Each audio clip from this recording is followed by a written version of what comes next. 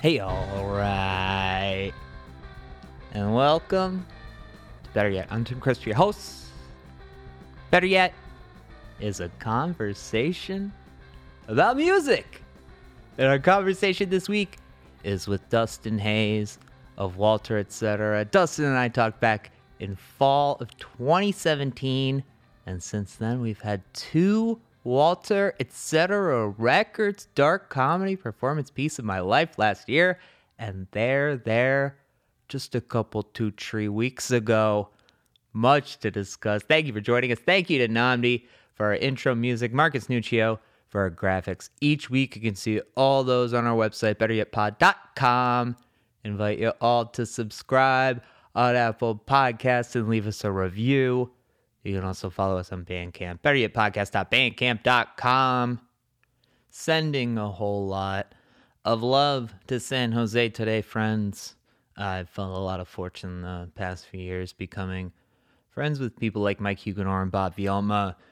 I'm going to pull Aaron and Lauren Records into that list too as a Shinobu associate, thinking of my homies this week.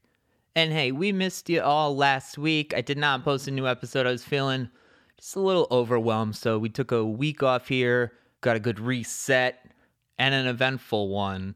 Jay and I had visitors this week.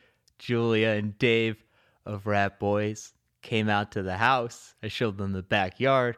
We hung out, and Julia and I sat down and had a conversation that will be airing next week for the 5-year anniversary episode of Better Yet. I can't wait to share that with Alia. Julia is a legend, first ballot Hall of Famer on this podcast. I'm still glowing from that talk. First podcast episode that I recorded with the person I'm talking to in the same room as me in some time. I listened back and I just listened to the room that I'm in right now.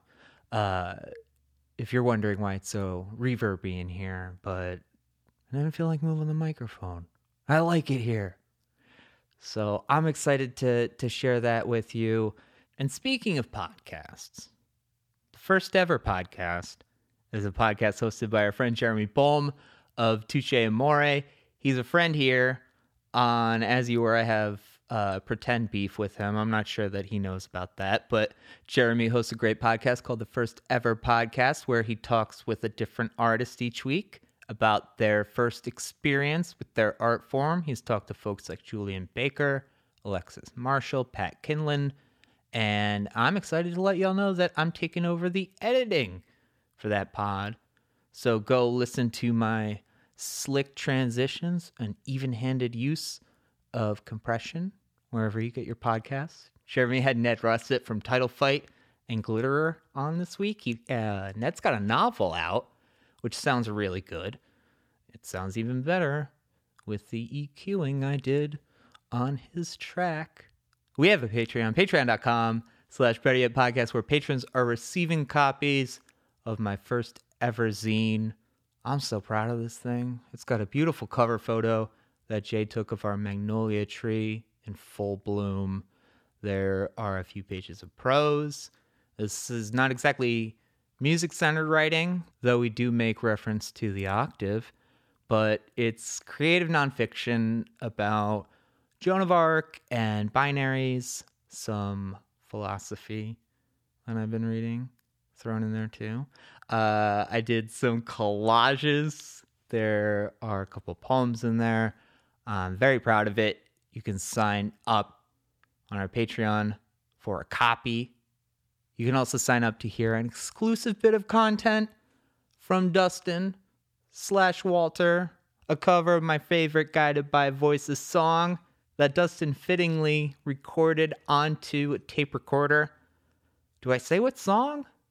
The evidence is out there on what my favorite Guided by Voices song is. It's Jar of Cardinals. It's a beautiful cover. We've got a lot of beautiful covers over there. Patreon.com/BetterYetPodcast. All right.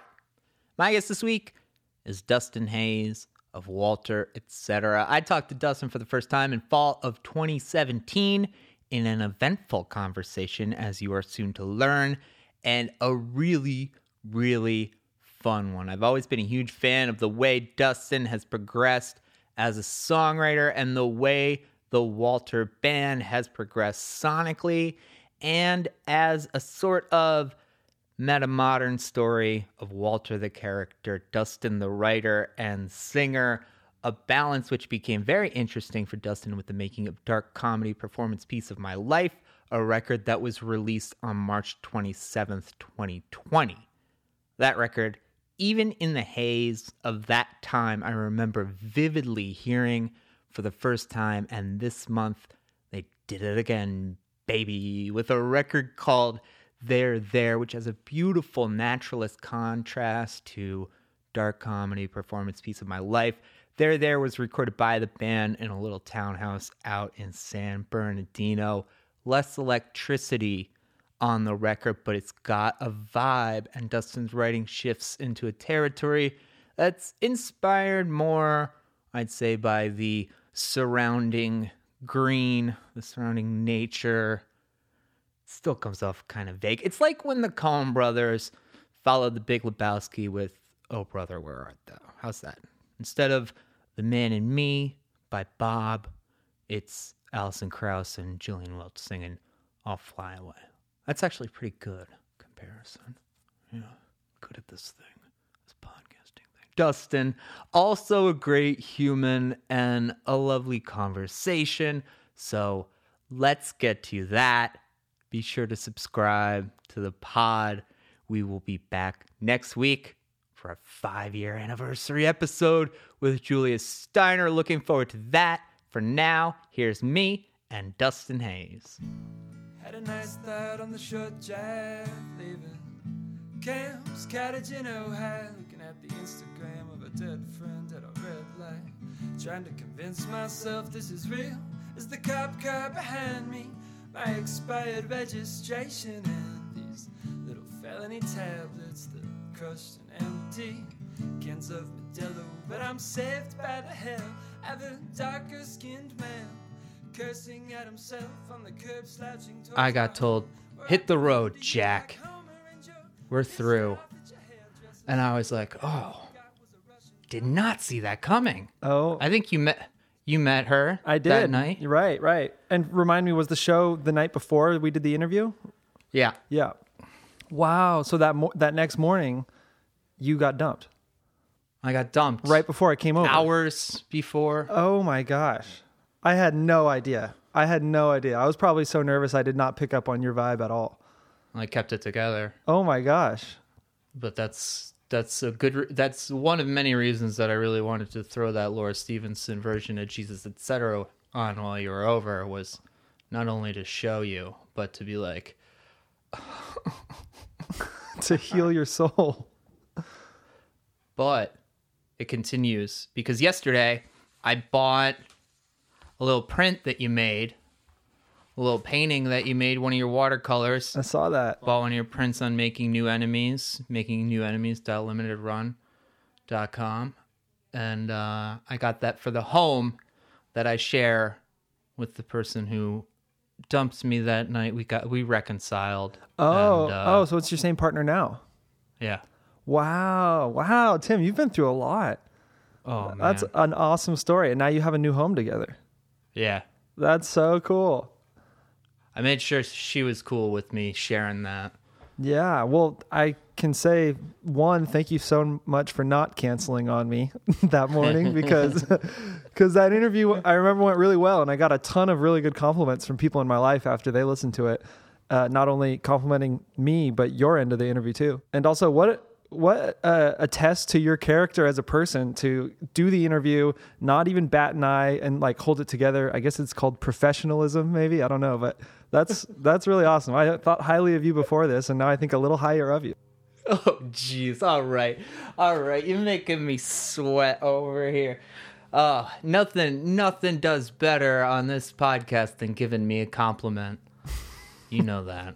You know that. So how have you been since I saw you last? You've gotten into Guided by Voices. That's pretty huge. It's pretty huge, yeah.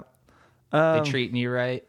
They're treating me so well. Yeah, I was a casual fan before, just knowing, the big songs and B1000 and Alien Lanes, and then something happened and I just started to dive in deep, and here we are emailing back and forth, which led to us here today.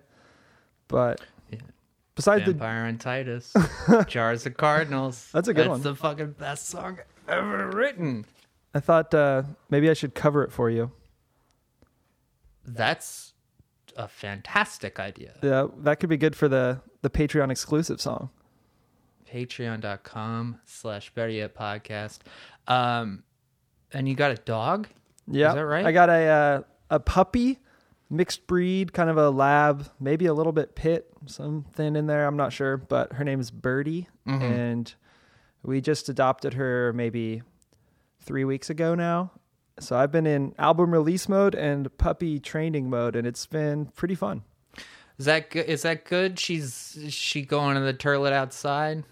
She is, yeah. She's so obedient that it makes me sad sometimes. I'm like, you can break some rules, Birdie, but so far she really listens. So fingers crossed that she stays that way. Yeah, she's aiming to please.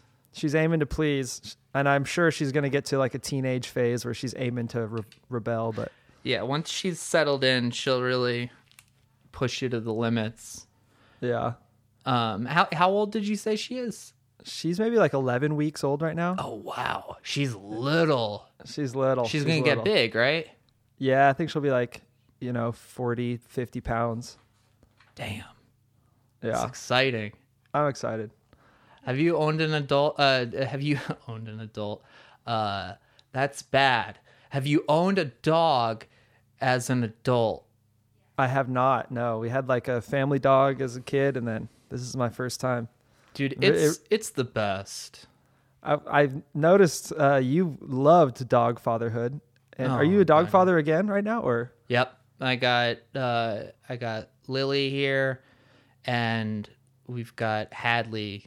Jay and I adopted Hadley when we were in Thailand in 2019. Oh, and wow. Yeah, she's great. She's very, very spunky and silly and short and long. She's Nice. good. She likes to splay out. That's her move. Love that. Love that. And R.I.P. Chloe. Loved Chloe. Chloe, the best, the greatest. Hadley, we brought Hadley home, and Chloe and Hadley had a little bit of a crossover. And Chloe didn't get along with any other dogs, not even Lily, who is Jamie's dog. And they were living together. We brought Hadley home, and Chloe greeted her very, very warmly. They got along for the weeks that they had together, and then Chloe left us, but she's still here. That's great. Awesome. Yeah. Yeah. Is she still physically there, or did you have an urn or something? I have her ashes. I spread them at a park in Chicago and a little bit in our new backyard, and I still have some left over. They're on Awesome. right over yonder in the office. Love it. Yeah. I love it. And you're in Ventura, correct? Kentucky. Ventura. Yep. Were you in the Pacific Northwest at a time? Yep. Yeah, I was in Portland from like 2011 to 2017. Oh, okay. So I guess around the time that we talked, maybe Right. you were... I think I had just moved back down here to California, to Ventura. Okay. I kind of moved and then went on tour like immediately. Yeah. And we've got a new record, There, that you made out in Big Bear, which is San Bernardino, right? Right. It's like the mountains behind LA, more or less. Uh-huh. Yeah, we have my great grandparents had like a condo there at one of the ski resorts. There's like a couple small ski resorts. The one called Snow Summit, in like the parking lot there's a bunch of townhomes. And Oh, wow. so we all it's still like in our greater family, all the cousins and stuff switch off going up there. And not many people go in the summer. So we went up there and we had it for like 2 weeks, and it was like me, Chris, Jake, and Milk, and my partner Morgan, and then a friend came up for a while. And yeah, we just were like, okay, we're making our cabin in the woods acoustic album, I guess. It was almost a cliche, but it was a great time. Yeah, and it was in a townhome. So yeah. I don't want to give people like that. With like the shared walls. That's the only reason I ask. No, yeah. We never got a complaint, so that was cool. It definitely helped that we were doing like acoustic guitars and stuff. It wasn't a super rock band, so. Yeah. So that's interesting to hear that it was all four of you out there tracking, because the record, it's so minimal that I was thinking it might just be you and Chris out there, but totally for you. Yeah. It is for the most part. Actually, a few songs I did everything myself when I got home. There was a couple late additions to the album, but yeah, mostly the full band. So we'll circle back to there, because you have another record that came out a little over a year ago, Dark Comedy Performance, Piece of My Life. And I know that these are very different circumstances for recording, between going a few hours east to a condo or a townhouse, as opposed to going out to Philadelphia and making that record with Ian. Right. Very different records too. Yes, certainly so. So how does it happen with working with Ian? How does that come together? Well, we've been friends with Ian and Jake and all the guys since Modern Baseball, which is one of those bands, we met super young and stayed friends. Mm-hmm. And we always talked with Ian about making a record in their studio in Philly. And I went and saw Slaughter Beach Dog. What was it? Summer 2018, I guess. I think so. Fall. Yeah. And, after a couple beers, I was like, they were loading the van and we were hanging outside the venue. And then I was like, Ian, I got this record I want to make. Like, do you want to make a record together still? And he's like, dude, let's do it. And then, totally thought the conversation would stop there and we were kind of drunk and that was it. But Ian, sure enough, followed up like the next day, texting me like, let's do it. When do you want to come? Yeah. And then next thing you know, me and Chris flew out to Philly and ended up recording it for like a couple weeks and then not finishing. And then I flew back to Philly for like a couple more weeks a few months later. So it was kind of a long, laborious, dragged out process to make that album. But in the end, we got it done. Yeah.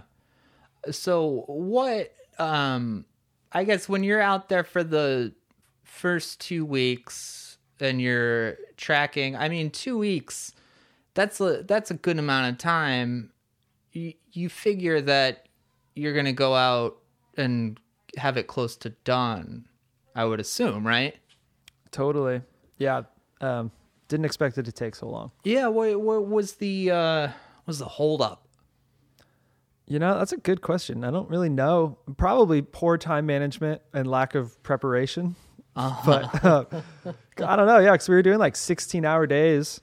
A lot of it was probably I played everything except for the drums. So like I probably thought I had a lot of these parts fleshed out in my head. And then we sit down and I'm like, oh, I actually, for this verse, I have no idea what I should do. And then a lot of it was probably me and Ian kind of writing the music together from scratch. So that probably took up a lot of the time. Is that common occurrence for you, that you go in with an idea as opposed to it being very, very well established what you're going to do? Yeah, I think the common occurrence is I go in thinking I have something really well established. And then once we're like under the mic and press record, I realize quickly that, oh, wow, I just had more of an abstract idea of this. I actually don't know what I'm about to do. That's probably more the common occurrence, is just me fooling myself. So that record, and the songs said it, and the zine made it explicit. The zine that you released along with the record, that's a breakup record, and I suppose It it's is, interesting. It is. It's pretty on the nose about that too. It's interesting, I think, to visualize it and to think of how those recording sessions go. And tell me a little bit about the, because it's interesting listening to those songs, the very relatable feeling of disconnect between two people and where they're at in their lives, and we get one perspective, and that perspective is kind of like, yeah, this is like different, but things are good. And then you get hit with the, oh, things are not so good for the other side of this relationship. Totally, yeah. Two different people describing the same thing in two different ways. Yeah. And on that side of the fence, I feel like at the beginning of the album, I'm definitely on the, things aren't perfect, but we're working it through. I'm committed to this side of the fence. And then as a listener of the album will find, I was sort of the blindsided one, but then quickly found the closure and the acceptance of like, oh no, this is probably meant to be. I'm moving forward with my life, Mm-hmm. But not to play like a victim card or anything, but I was the dumped, not the dumpee, as far as the character on the album goes. So does that explain the move to Ventura from Oregon? Is that what's going on there? Actually, the events on Dark Comedy happened right after the move. Oh, great! Yeah, Lovely. so the move kind of adds to the high drama, Mm-hmm. God, it's like when my high school girlfriend finally came to the same college that I was at, and didn't take long. Gosh, that's a thing, huh? Yeah, it is. It's such a thing. You change the context and the environment, and suddenly the chemicals don't interact in the same way. Mm-hmm. Mm-hmm. So I guess like what aspect of, because you talked too about the material being pretty close to home. You think you were in your head when you were recording it, or did the time that elapsed in making that thing just come from the actual creating of it? Were you second guessing yourself a lot, or were you just working? Maybe second guessing. I think that both Ian and I were in not the most healthy places in our lives at that point. Mm-hmm. Obviously, I was like processing this life situation, breakup and move and everything, and then trying to funnel it into this album, which even while I was doing it, I knew like, wow, this is so freaking embarrassing. And it's like, do I really want to be putting myself on flack like this? Is this really that important? And Ian was just, on a less personal note, just having like some back issues and like was not in a super good place that week. Mm-hmm. As you had some health problems yourself, I saw. Mm-hmm. Yeah, if you're in pain, fucking, that's where your brain's at. Yeah. And yeah, I remember me and Ian like doing stretches on the studio floor and some yoga. Like the poor guy. I think I had caught him after he'd been in the studio working on records for months and months and months. And he's he just, once he gets into a project, he latches on like workaholic status, which is very admirable, but also, you got to take some rest too. Yeah. And so sitting like this all day. Right. On a computer and no sunlight. And, but to his credit, he pulled through for me. He loved the record, I know, but also just our friendship. He pulled through the pain and the overworked exhaustion to get this record done and good for me. And we pulled it off. It was sick. It was like a year-long journey, really, going back and forth. And in the end, we were both really stoked to accomplish it together. Yeah, dude, it came together so great. Well, thank you. Thank you.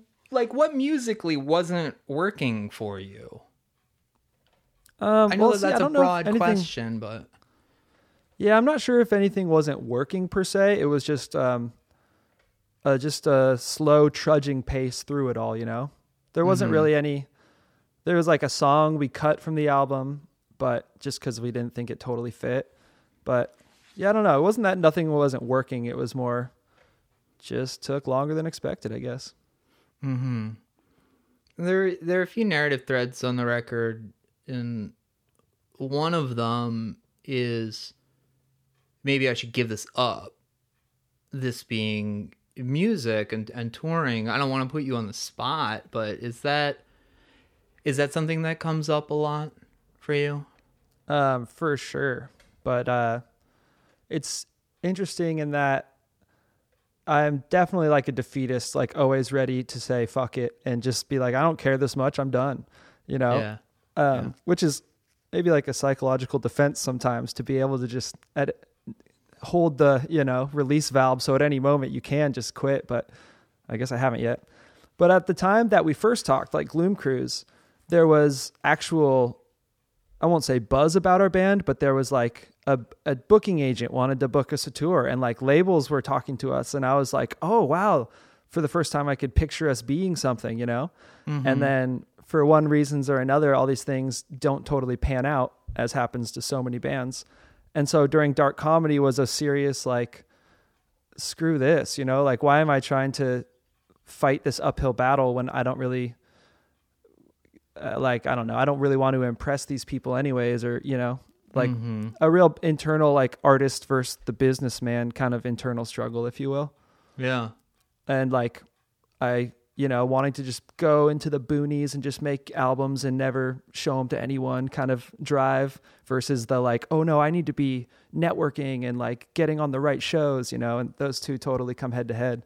Right. They still do in my life, and I think for there, I've definitely come full circle into like a synthesis of, yeah, I actually don't really care, and I've given up. Not in a bad way, but right, just resigning myself to like, yeah, I don't need those big grandiose visions. I'd rather, and maybe this is my Guided by Voices phase, I'd rather kind of just like keep consistently doing the artwork, and whatever happens outside of that is cool, Yeah. The Guided by Voices phase is fucking fantastic. You can just make something, put it down, leave it alone. That's it. That's all it has to be.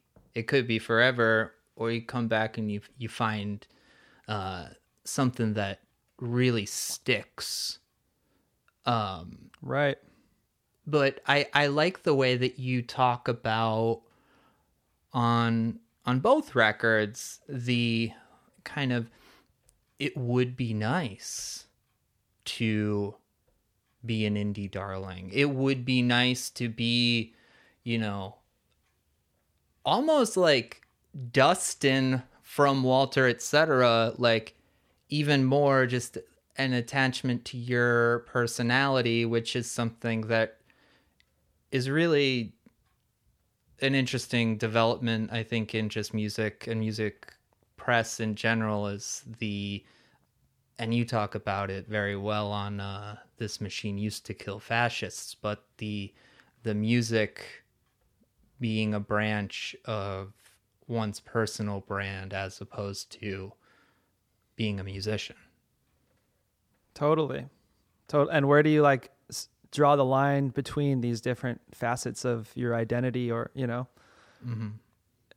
It's confusing. And where are you, Tim Crisp, or Tim Crisp, the podcast guy? And where is the podcast's, your passion project, Art for Art's Sake? And where is it, oh wow, I would love for this to be my living for the rest of my life, And which side of those do you cater to? Because oftentimes you can't water both plants at once, if you will. Right. Yeah, that's very true. It would be nice. That's Seinfeld. It would be nice. I'm not going to say that it wouldn't be nice. I think that it all kind of wraps up really interesting for Dark Comedy in particular, and this is something that always intrigues me with your records, is the Walter being you and also being a character that you can refer to in a third person sense. And I think that what really intrigued me listening to this record and then listening to or reading the zine, and you're talking about just the personal aspects of it.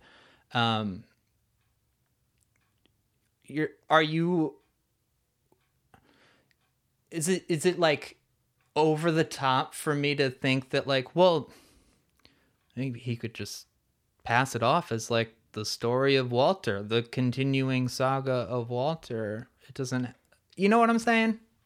I definitely understand what you're saying. I guess I'm not sure what the question is. You know what I mean? I do that a lot. I will say that, so obviously I'm not like the first writer to ever create their protagonist that is oddly exactly like the writer themselves, you know? Mm-hmm.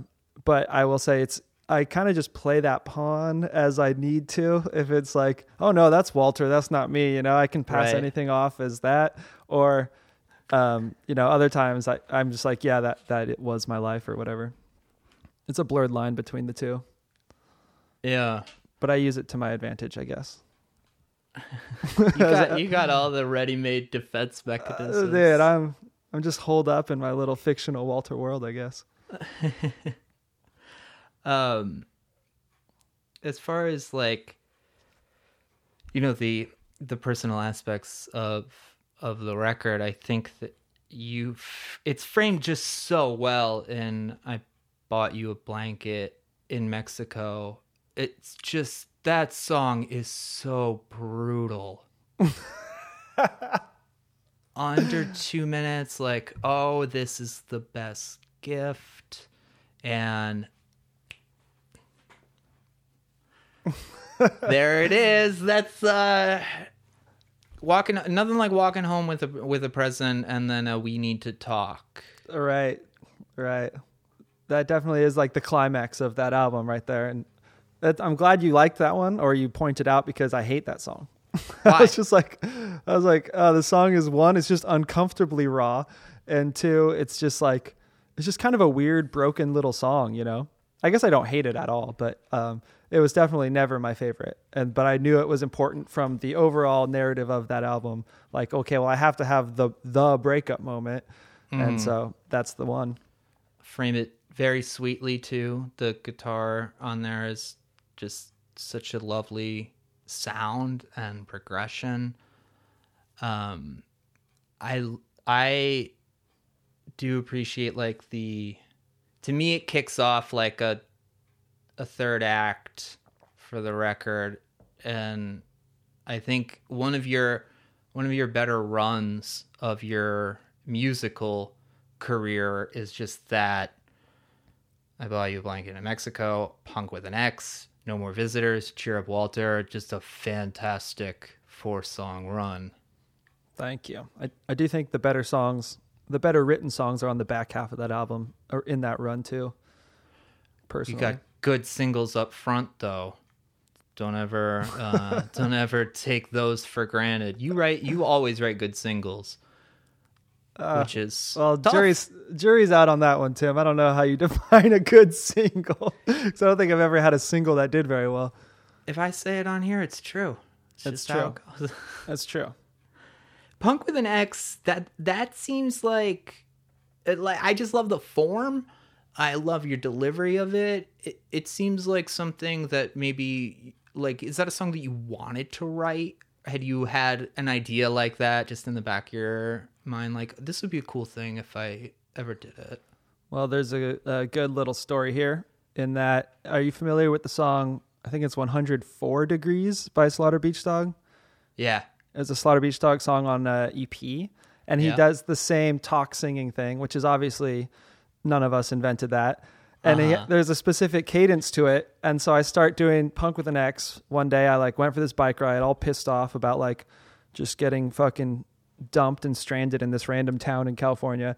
And then I just start like whatever, make the little demo, and then I start talking over it and just like literally saying exactly what I did that day, and then listen back. I'm like, oh my god, I'm literally just ripping off that Slaughter Beach Dog song. The cadence is, it's not identical, like, but Right. it's, the cadence is like clearly that song just sped up.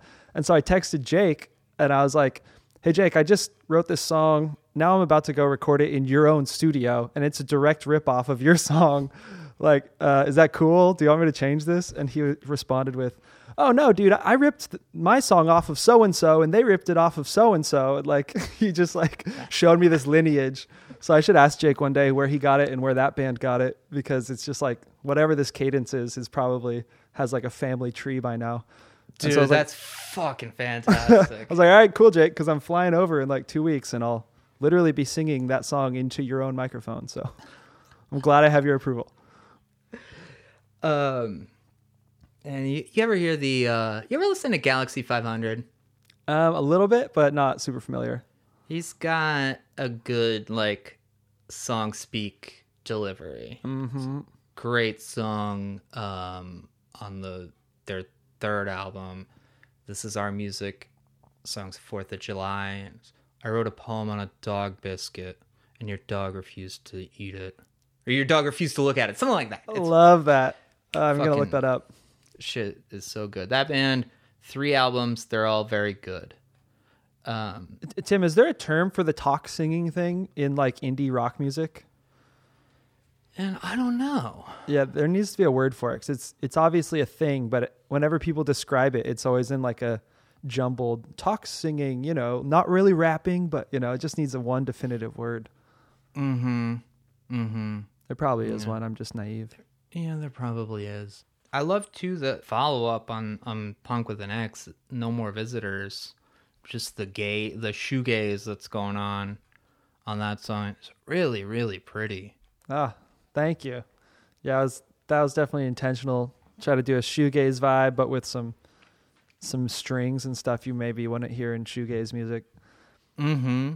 Make it Who appear highbrow. Yeah, totally.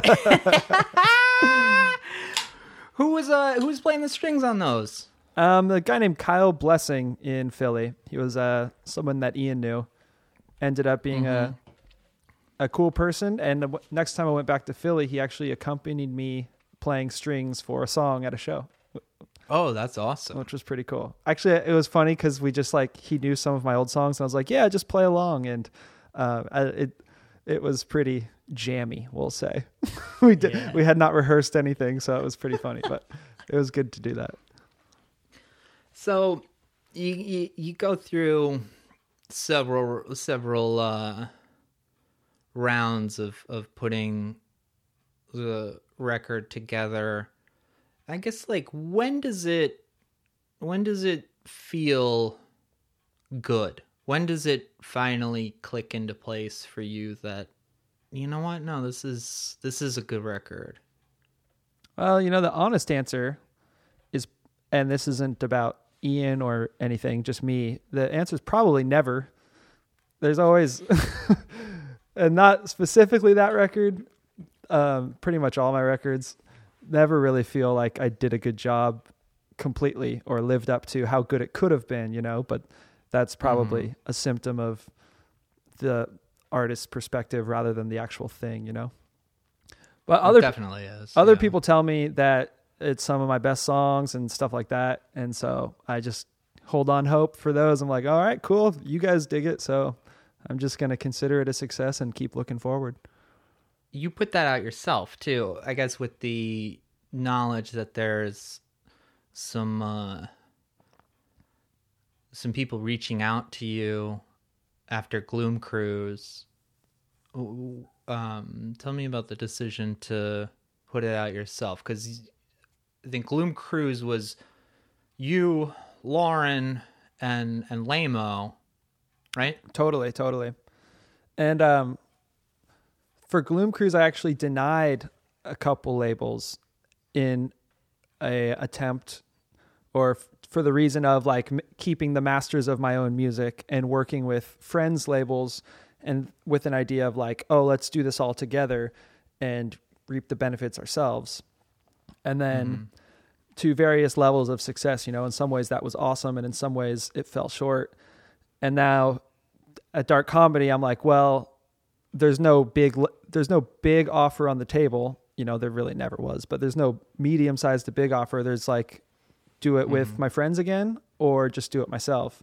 And I figured my old albums I did myself, and I was very pleased with just, you know, maintaining control and reaping everything that they brought in just straight back to the band. So I was kind of like, oh, let's go back to the basics and just keep it in house, you know? So it wasn't really anything other than wanting to consolidate and keep it simple. Did that make it more difficult when you're having to go out to Philly twice, and I guess, you know, putting a little bit more of a hole financially? Was that, I guess, that you have the benefit of not having to be like, fuck, Aaron, I need more money.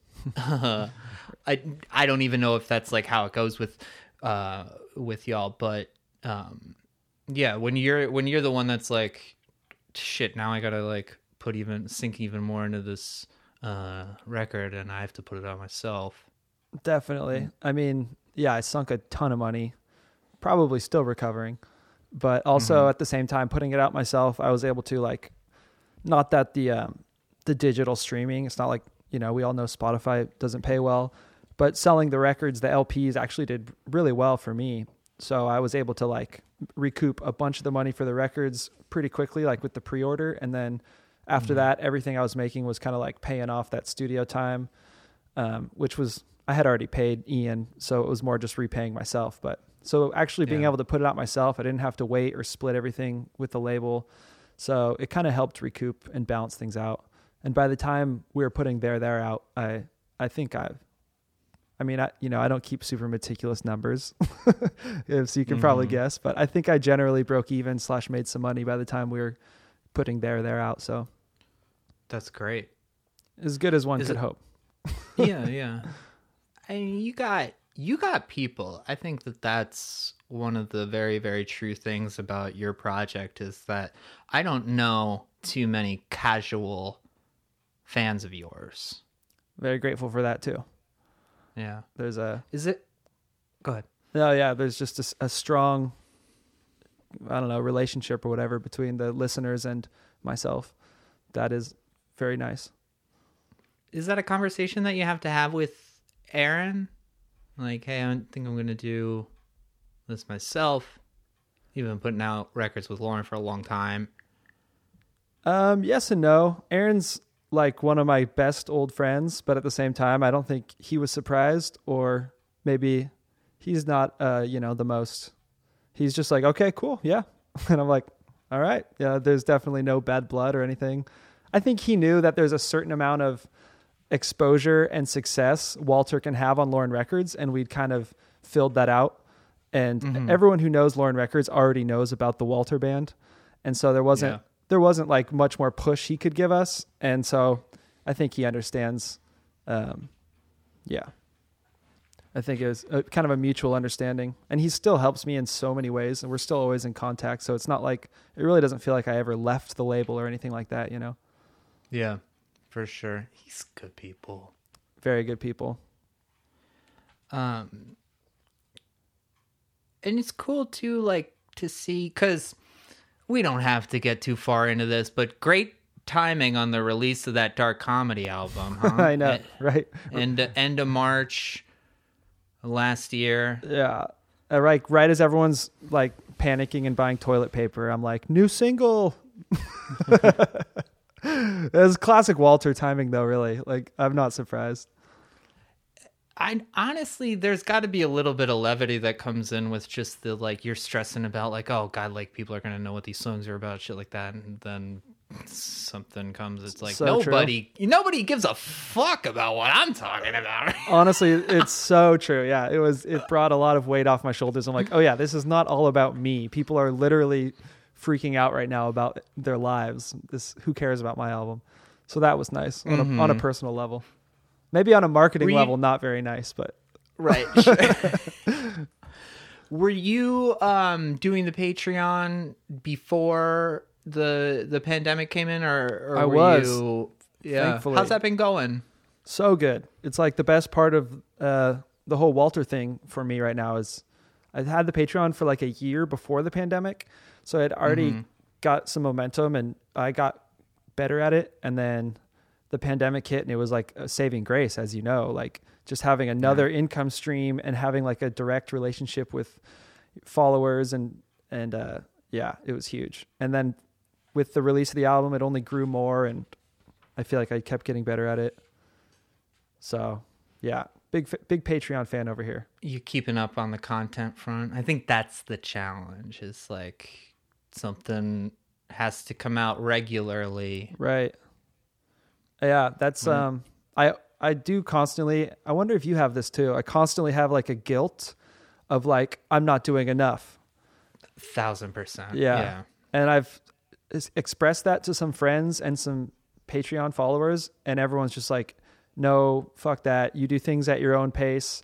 And like, you're all like, this is consistent. This is great. You're doing everything fine. And like, I hold on to that, you know, I'm like, okay, if you guys are into it still, then I'm going to keep going. Yeah. And people really don't drop off the Patreon very often. So I feel like that is the proof in the pudding a little bit, you know? Definitely. It's tough to, cause I pledged to a few Patreons and I don't really interact much with the content. It's more just like, I love you. You're like, here, take, like, that's exactly how I am on it too. Yeah. Right. So I try to remember that when it comes to putting stuff up there. But that can be really tough, and it can, especially when you don't like yourself. Yeah, totally. You're like, I have a hard time believing that people like me enough to just give me a couple bucks every month for no reason, you know, or whatever. Mm-hmm. Yeah. Mm-hmm. But So, you're doing a good job. I would say just the fact that you have any followers means that you're probably doing a pretty good job. well, that's nice of you to say. And That's what I tell myself at least. Well, it's correct. You're doing a great job. So they're there. Tell me, it had to be a trip to go and make music in that cabin that's like been in your family forever. It was pretty special actually. Because not only was it for me, but all three of them had been to the cabin themselves. You know, we'd go up to the snow like in high school and like party up there, you know, when we first got to go by ourselves. So it was cool for everyone, I think, to like add one more memory to this little rinky-dink old place. Yeah. It does have that, like, you know, at least he didn't demo out there and then go into a studio. I think that's where the problem with the like stereotypical thing comes in. It's like, that's where we went to write. We held up there and wrote. Yeah. It's like, what does that even mean? You took a vacation, you wrote a couple songs. No, I don't know. I don't know. But what you made, it feels loose. Like there's a lot going on, but a song like Forest Bathing, you know, there's a couple acoustics, there's bass, there's a kit, but everything else is, let's do something in the background. Let's do a little bit of whistling. Sounds like someone's just patting a rhythm on the back of an acoustic guitar. Totally. I guess going back to going in with a sort of abstract idea of what you're going to do, in this case, that's great. Right? Were you kind of like doing a lot of different Exactly. things, like, let's just see how this sounds. Totally. Exactly. Yeah. Like there wasn't, it wasn't the situation like Gloom Cruise or Dark Comedy where it's like, we're in the studio for this set amount of time. We're paying for this. And we're using someone else's time, you know, it's like Ian or Jeff and Jack's time. So we better hurry up, complete this idea, and like keep moving forward. In the cabin, I mean, granted, we do have to like pay to be there, but we're not like on someone else's time, you know, we're on each other's time. So it was like, if we all want to spend some time fucking around and tapping on this random object or, you know, whatever, then it's worth it because we all just decided to. And then the album really reflects that, you know, there's a lot of just, I was talking to a friend yesterday actually, and he's just like, yeah, there's a lot of like squeaky chairs and things that I know you could have cut out. And like, I'm like, yeah, exactly. That was kind of the vibe. It's like a real, just like, fuck it. It's going to sound like a home recorded record because it is a home recorded record. Let's just leave that stuff in and like not think too much and, you know, let it be kind of organic and reflect this time up here and not try to make it sound like a studio album when it's not a studio album. That sounds fucking great. I think that the instincts on there are all very, very strong. You follow through with them and you add so much, but it's just about being in the room. Totally. To the point where even, a lot of the stuff is mic'd with room mics. So you like literally just hear the room, or sometimes you can hear bicycles going outside the window.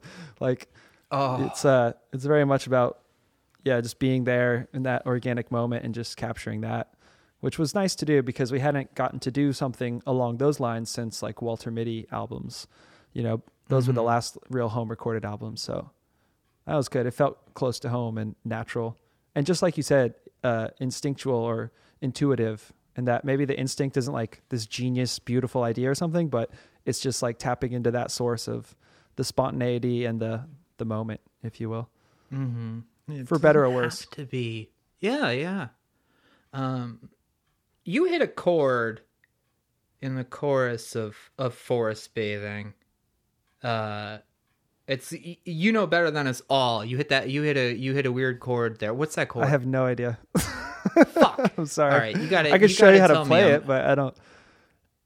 But I have no idea. I was just maybe that serves my last point. Maybe I just was just fiddling around on the guitar and wanted to make it sound different. Do you like that chord? That's one of your best songs. I do like that Tim, chord a lot. I'm glad you like. If you like that song, then you actually are down with the album. Other people would be like, that song is so boring and kind of weird, you know. And then it's like, okay, well maybe Dark Comedy was the album for you or whatever. I don't know. But are you getting that? Or is that the straw man? That's the person in your head who's just like, it ain't what it used to be. I don't know. This guy. Why'd I ever bother with him anyway? I'm sure there's a lot of that out there. It's actually funny because it's not that. I don't think the album warrants that strong of emotions either way. You know, maybe in some of the lyrics, but really musically, it's pretty chill and like generally listenable. And but it's been getting the funniest. I mean, of course, we're like a week out, so I really only hear from like a few followers and a few friends, but it's getting the funniest, like polarizing reactions. Maybe it's because friends feel like they can be honest with me, but one friend, for the sake of, I just won't say names, but a friend we both know is like, do I know this friend? Yeah, you do. I'm sure. He's all like, come on. Look, I don't want to give people's opinions on Flack here, even though it was a good one. He's like, this is your best album by far. Like, never thought you could make an album this good again, or whatever. Like, top your other best albums or whatever. Super high praise. I'm like, oh, hell yeah, okay. And then another friend's just like, dude, it sounds like a bunch of B-sides. And I'm like, how could I be getting such different reactions? And some friends are like, oh, it's classic Walter. It sounds like you being yourself. And other people are like, wow, completely different vibe. I've never heard you sound like this. And I'm like, which one is it? It's hard to average all of these responses in my head, you know? Yeah, that's so funny. It's so funny. See, when you set that up with the mutual friend, I was assuming we were going to get like dude, this sucks. Right. I would have wanted to know who was telling you that. I don't care who's telling you. It's good. But the esoterics on that song in particular, there's a great effect that happens on Forest Bathing where you're describing a scene that's out in the woods, and then that line, I can't breathe, just like pulls you down. And that's a really familiar feeling at this point of I think everybody can relate to the feeling of opening up your phone absent-mindedly and fuck, it's like, here we are. That's a really powerful juxtaposition. Again, not a question, but Well, I'm glad you like that part because I like that part too. And I can say a part of that was inspired by the George Floyd, like right before we went into that, recording that, the knee on the throat yelling, "I can't breathe." It definitely kind of went into that lyric specifically. It says it's a deep ecology yelling, "I can't breathe. There's too many knees on its throat to obey." Kind of, listening like like almost we're suffocating our connection to what is like natural and real. We're so like caught up in our, this is all going to sound a little cliche, so forgive me, but we're kind of caught up in our human centered worlds and our human superficial problems, and that are very temporary and like relate to our instant culture. And we're kind of like cutting ourselves off from any sort of universal, sense of connectedness. And by being so, maybe like that on our phones, or being so atrocious to one another, you can take it many ways. But so that "I can't breathe" line, I'm glad it struck you, because it was kind of trying to drive home that, or trying to make a feeling out of that point of like suffocating ourselves from what is sacred, or what is good, or whatever you want to call it.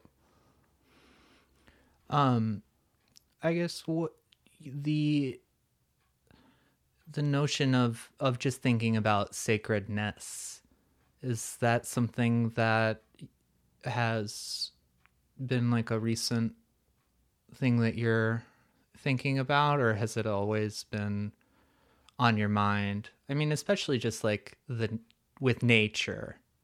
Right. Yeah, I think it's kind of always been on my mind since I was young, like trying to kind of sift through the bullshit, if you will, and figure out what is at the core of reality. I struggle with these words because they all just make me sound like a stoner in a dorm room, but you know what I mean? Yo, yeah, absolutely. There's that line between being, like, what if the one tiny atom in my fingernail was a whole universe sort of shit, versus last thing I want anybody to think is that I'm religious, but how do I talk about these things without being one of those? Totally. And I think my relationship to the idea of searching for a truth or a sacredness is like on our 2014 album, I was really into that idea, the album called Well Soon. And that album is a very, like, I was very in like a postmodern mindset, in that I was kind of like, oh, there is nothing sacred. Like, life is meaningless. We all are just filling this void of meaninglessness with our own meaning, and all of it has no consequence or no substance to it. And on there, I'm kind of thinking about the same concepts, but I think it's, and forgive me for this word, but I think it's a little bit more meta-modern perspective, kind of evolving past the postmodern meaninglessness into more of like observing that it is meaninglessness. Maybe nothing is sacred, and sacredness is just like this human concept we're trying to apply to things. But seeing how my application of meaning has real life consequences for me and the people around me, then I'm going to choose very intentionally what the meaning of sacredness is for me. And I think that's kind of what there is trying to like explore and define for myself the sacred, rather than just casting it off and saying, oh, nothing's sacred. You know what I mean? Yeah. I think the prevalence of like postmodern irony, it forces such a huge detachment from anything that seems, like you want to explore a further truth to it. I think that we're like conditioned to think that we have that answer supplied to us, you know? Mm-hmm. So there's a death on this record. Is it all right if we talk about that? Tim, nothing is off limits. Well, it's always nice to ask. You know? No, you're right. That was polite of you. Yes, there was a death of a friend by his own hand. Mm-hmm. And, well, did you have a question? No, I was gonna let you go ahead, but I do have a question. Well, I was just going to elaborate and say, especially in the first song, Wildflowers of America, I was experiencing that news and that, what all the things that go along with that of a friend passing and the events afterwards and stuff, alongside at the same time as starting my new relationship with my partner, Morgan. And so there was this kind of this balance of or this weird yin yang, if you will, of new love and then old friend dying and this weird emotional cocktail that comes out of that. Mm-hmm. Yeah, that's a whole lot of fire. It was a lot of fodder. It was a lot of fodder, Tim. Yeah, I said fire, but also fodder were fodder for the fire. What I found very relatable in that song, and it's something that you return to later on in the record, is the expression of wanting to know what happened, which is very tough because it feels like it's not your business, but it's also extremely difficult to put it into a box in your head when you have this huge lingering question of well, what actually happened here? Totally. You explained my feeling exactly. Yeah. And there's a lyric that asks the question, is it fucked up if I want to know how he did it? Mm-hmm. And what do you personally think, Tim? Do you, granted it's someone you were close to, it's not just any person. Do you think you should know or have a right to know, or is it none of your business? What do you think?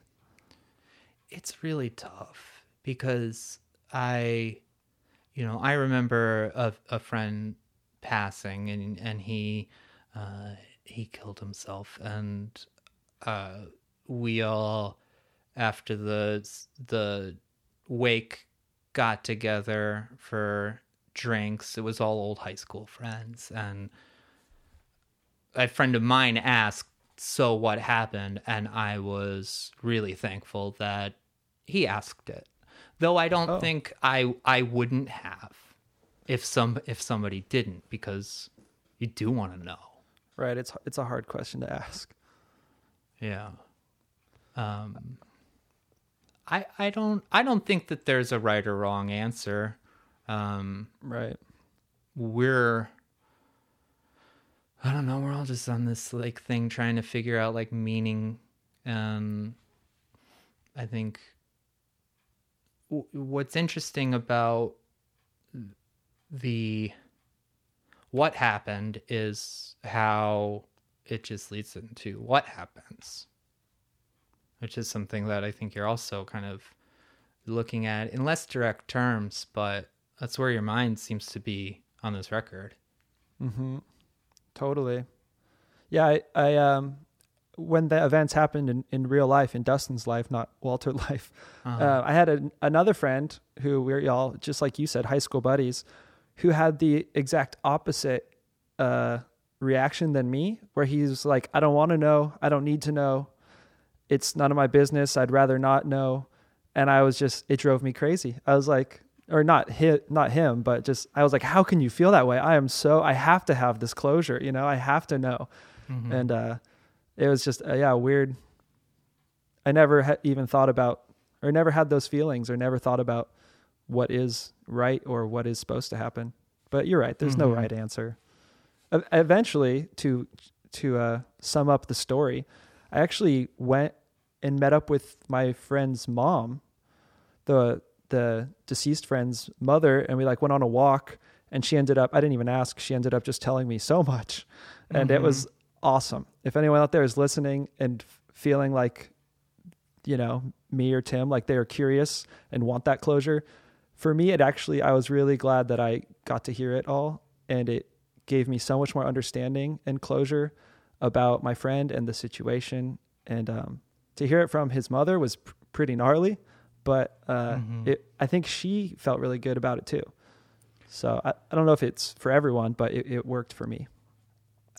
My experience has been that part of I think part of coping for parents is being able to talk to the deceased's friends, even if it's like, God, I'm just like thinking about the couple of instances in my life where it's happened, and the parents just stood up in such great ways to really just be available and to like speak to all friends. And I know that was helpful for them too, because it's like they also get to go through their own grief by talking about their kids. Right. I see that truth a lot in my situation too. Yeah. It's got to be the worst thing. And I feel like most bad things are a little bit alleviated if you can talk about them with people in lots of different situations. So I think it makes a little bit of sense. Yeah. It's so important. It's so, you just get to let the air out of the balloon. That's a good analogy. I like that. Man, I haven't been to therapy in a bit. Same. Yeah, it's hard to keep up, especially now. And you've got a lot going on. Well, we all got a lot going on, right? Yeah. I didn't just move out of state. But yeah, I know what you mean.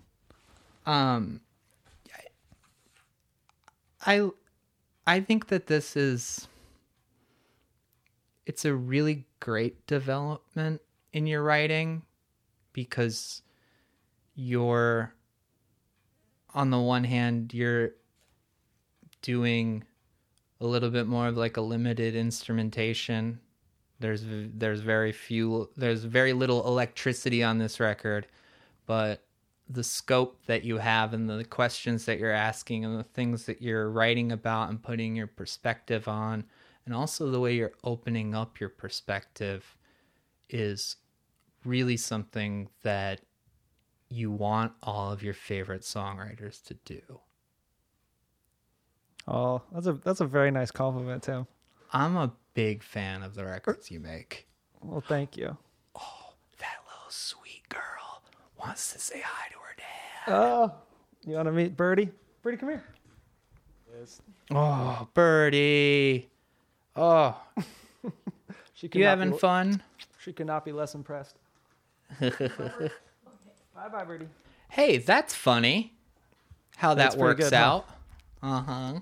Actually, another funny coincidence was the name Birdie was my partner Morgan's idea, but there's the Slaughter Beach Dog album Birdie. I was going to say it's your buddy Jake.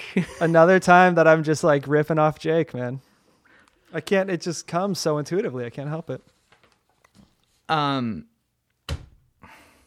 It's really great talking to you again. It's great talking to you, Tim. I appreciate you having me on and giving me not just a platform to promote my music, but just someone to talk to about it, because, you know, there's not many times in life when you get to talk about your own music for an hour with someone else. It's a thrill when you get to talk to people that make shit that really sinks in with you, and yours always has. And I think like to go back to that question, that like, you know, the nagging, should I quit this thing? I want to quit this thing. Don't, but always like let that be a thing that motivates you. I like that. But You're what? good, Bubba. Thank you. Thank you, Tim. Thanks for having me on. All right, you. folks, check out Dustin and Walter, etc. online. WalterETC.bandcamp.com. WalterETC.com. BetterYetPod.com. BetterYetPodcast.bandcamp.com. Patreon.com/BetterYetPodcast. We will see you next week. Thank you, friends.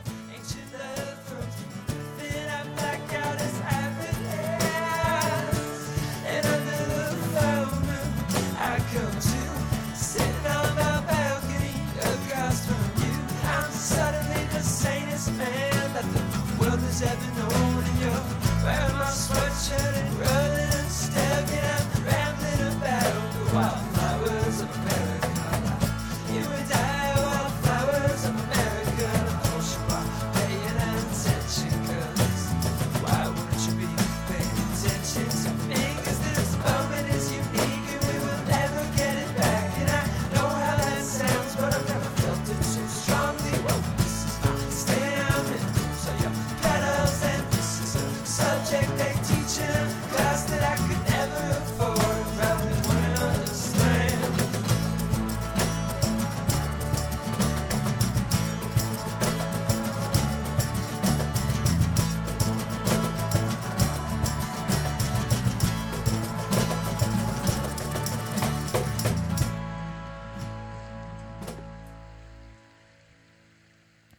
Wonder if Tim's ever going to watch this part of the video. It's got a cool little, what is that, an office? Nice homemade bookshelf. Sweet little simple desk, probably from IKEA. Guitar rack. Got one acoustic, one bass. Capo. He's ready for it all. It's got the classic podcast mic, the Shure SM7B. He's got a great studio. He's got a great look. Here he comes. I wonder if he can hear me. I don't think he can. Huh? Can you hear me right now? No, he can't. He'll discover that later.